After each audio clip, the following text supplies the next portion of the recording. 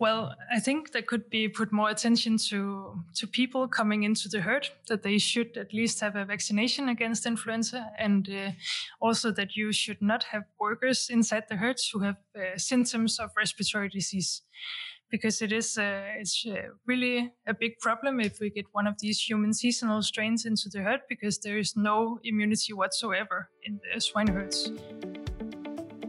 Hello. Welcome to this podcast in the Meet the Expert series on practical pig health management, brought to you by Boehringer Ingelheim. My name is Peter Best. In this episode of the Meet the Expert series, our topic is the influenza A virus in pigs. To help us, I'm joined by Dr. Pia Ruth Hansen of the University of Copenhagen in Denmark. Dr. Ruth Hansen, thank you for joining us. Well, thank you for the invitation. I'm always happy to get the opportunity to talk about my favorite virus. Well, we certainly have that today. You're a veterinarian and a virologist, is that right? Yes, that's correct. I did my master's degree in veterinary science, and half a year ago I finished my PhD in veterinary virology. Oh, congratulations. Delighted. And why is influenza virus, A virus, or IAV, if we can shorten it, why is that your favorite virus? Well, I think it's a very interesting virus because it has a very unique genome that is segmented. And on top of that, it's also an RNA virus, so it has a very special evolution. And we have a constant generation of novel strains and subtypes. And on top of that is also a zoonotic pathogen, which makes it interesting, I guess. Indeed. And across both swine medicine and human medicine, it's a particular topic, yes. So is it an area of swine veterinary medicine that's still developing in ways that affect practical pig health management? It definitely is. Just the last 10 years, I guess, our overall perception of influenza virus in swine has changed quite a lot, because we realized that probably due to the change in the production system, that the virus is now persistently infecting the herd, and we don't see just these episodic outbreaks. So it's endemically present all year round. It's an ever-present all year round, not just episodes, not seasonal. Not seasonal. No, we can find it all year. Good. Before we talk more about that in a minute, please, can we first just remind our listeners of some of the background to the virus? As far as I know, this virus causing clinical influenza in pigs has been characterized as influenza A since about 1940, so for about 80 years now. Why do we call it influenza A? Yeah, so actually, influenza virus was first described in swine all the way back to the Spanish flu, but it was not until the 30s that it was actually isolated as being the pathogen behind the disease. And the reason we call it influenza A is because we have 4 different influenza types, A, B, C, and D, and they are antigenetically different. So the antibodies towards one does not protect against the other. So that's a reason to divide them. And also they have different host spectra. So and different clinical outcomes. So A is significant in pigs and the others, B, C, and D, are not significant in pigs. They're not as significant, let's say. Influenza A is the most important for pigs. The other one has just been isolated for pigs, but don't cause very many symptoms.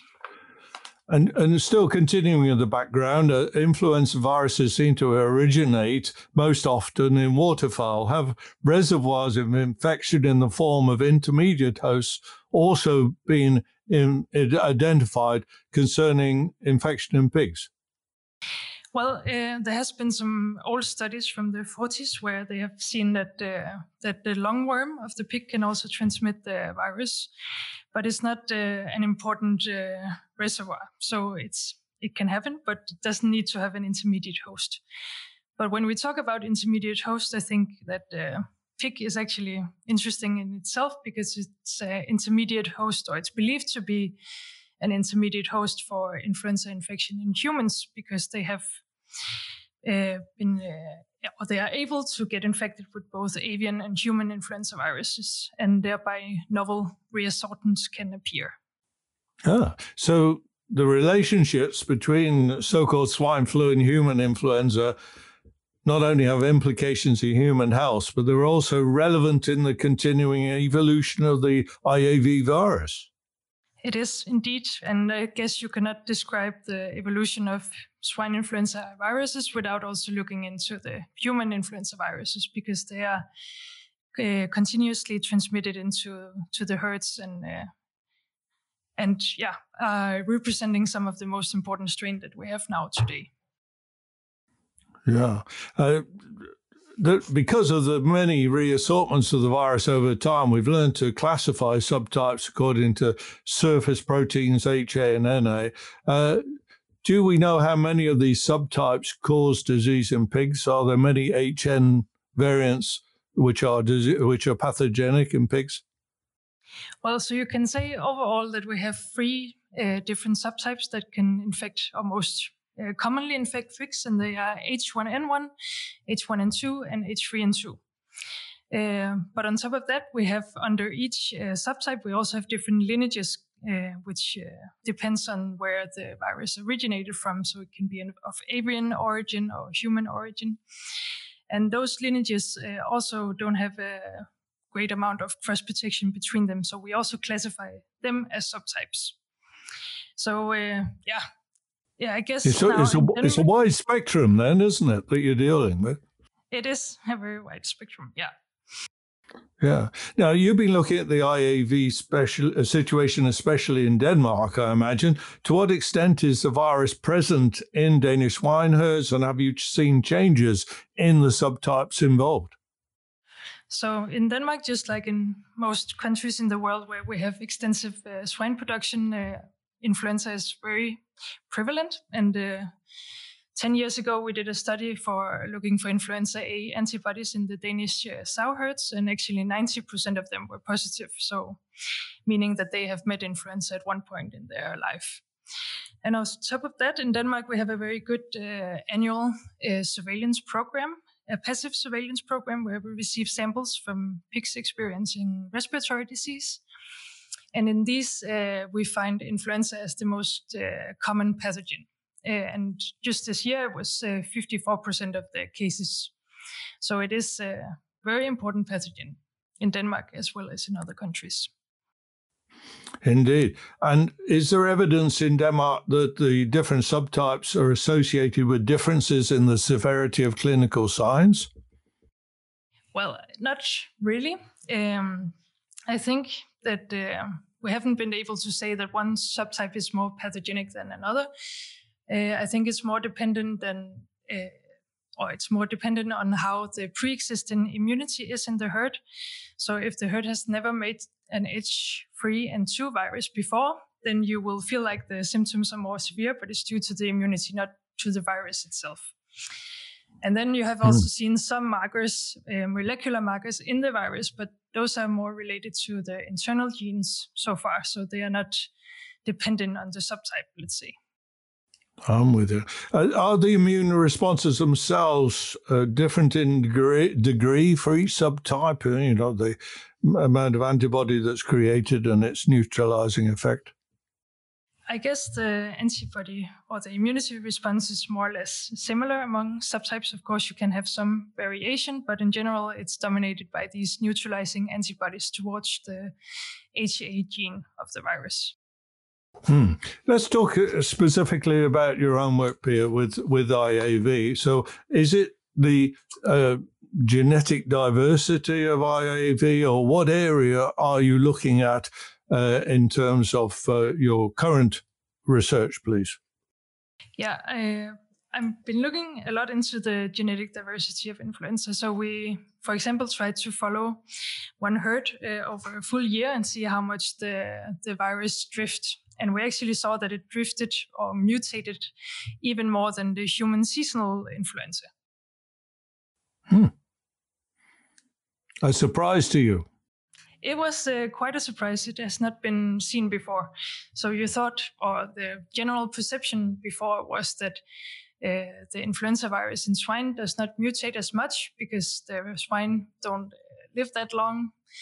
And also because the pressure, the immunity pressure might be different, but it seems that it's actually not. And now that we have this endemic infection where the virus is constantly present, it gives the optimal environment for this selection pressure or the antibodies driving the virus to change because it wants to avoid the host immunity. So it makes sense. Yes, yeah, indeed. This herd you've been monitoring, then, was it chosen for a reason? It's representative in some way, or is its experience likely to be indicative of what happens in other herds? It is a normal sow herd. That the special thing about it was that it didn't have any other respiratory pathogens, as far as we know. So in that way, we could look limited on influenza A virus, and also it had its own breeding stock. So we didn't have any new subtypes coming in from the outside, which can be a problem in other herds. But I guess there are also quite a lot of these herds that have their own breeding stock. So in that way, it is representative. And it was vaccinating? It was not vaccinating. So this is just based on natural antibodies driving the evolution. Yeah. Yes. And this business of being a year-round infection, do you think this is a change in the nature of the virus in recent years, that it's now a persistent year-round? No, I believe that is not something that is connected to the virus, but more to the production system that we have that are getting more and more extensive nowadays. So we have weekly naive piglets being born, which are susceptible to disease, and therefore you can have the infection going on for years. So our production systems are the engine that drives the persistence of the virus, of the infection in the herd. Yes, and that's once it's in the herd by external means, gilts or whatever, then the herd itself will keep it going in that way. Is the success of vaccination where practiced, has that been compromised by the evolution of the virus? I guess it's been more complicated or it is now more complicated to control influenza because it is present all year round, and also because the evolution now it seems like it is pretty massive.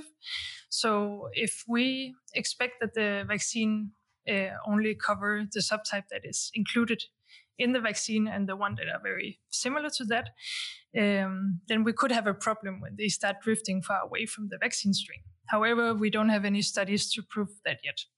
And an advantage that the vaccine has compared to the natural immunity is that we include also these adjuvants, which gives a broader immune response. So that could also help, let's say. But at least we have proven in a study of my PhD as well that you can have no cross protection within strains of the same lineage. So if that is true also in case of vaccine, then we do have a problem because our strains in the European vaccines are currently 20 years old. So there could be a need of revising what we're doing in that area then.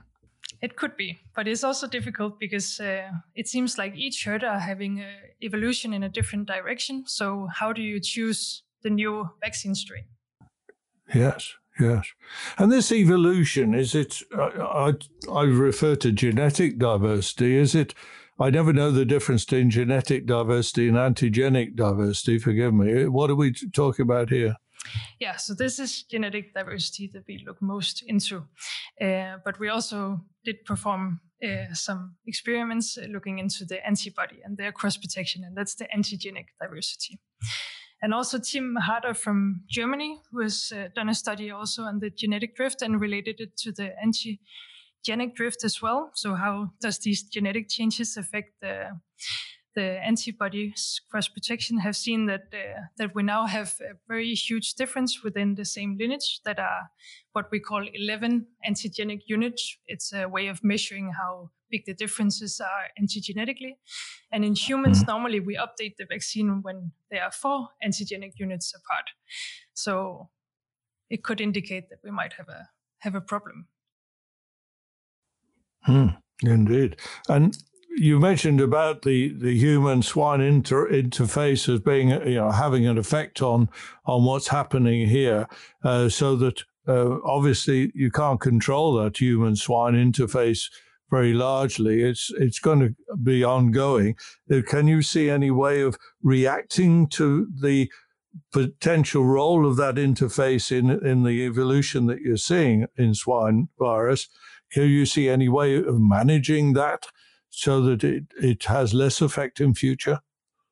Well, I think there could be put more attention to people coming into the herd, that they should at least have a vaccination against influenza, and also that you should not have workers inside the herds who have symptoms of respiratory disease, because it's really a big problem if we get one of these human seasonal strains into the herd, because there is no immunity whatsoever in the swine herds now. So that could be one way of managing that. So you control your visitors, you insist that they have a flu jab, a influenza vaccine, and anybody who's showing respiratory disease signs should be excluded. That includes the staff as well, no doubt. Yes, that would include the staff as well. Yeah. And does it matter? I've no idea. Are flu vaccines for humans all the same, or is there any need to be specific about that? Well, they yearly update the human influenza vaccine. So in that way, in the same year, it will be the same vaccine for people. Thank you, Dr. Ruud Hansen. To our listeners, you have been listening to a Meet the Expert podcast brought to you by Boehringer Ingelheim, in which we have been speaking to Dr. Pia Ruud Hansen of the University of Copenhagen in Denmark about influenza A virus in pig herds. This conversation with Dr. Ruud Hansen continues in a further podcast, so let me say both thank you for listening and please join us again.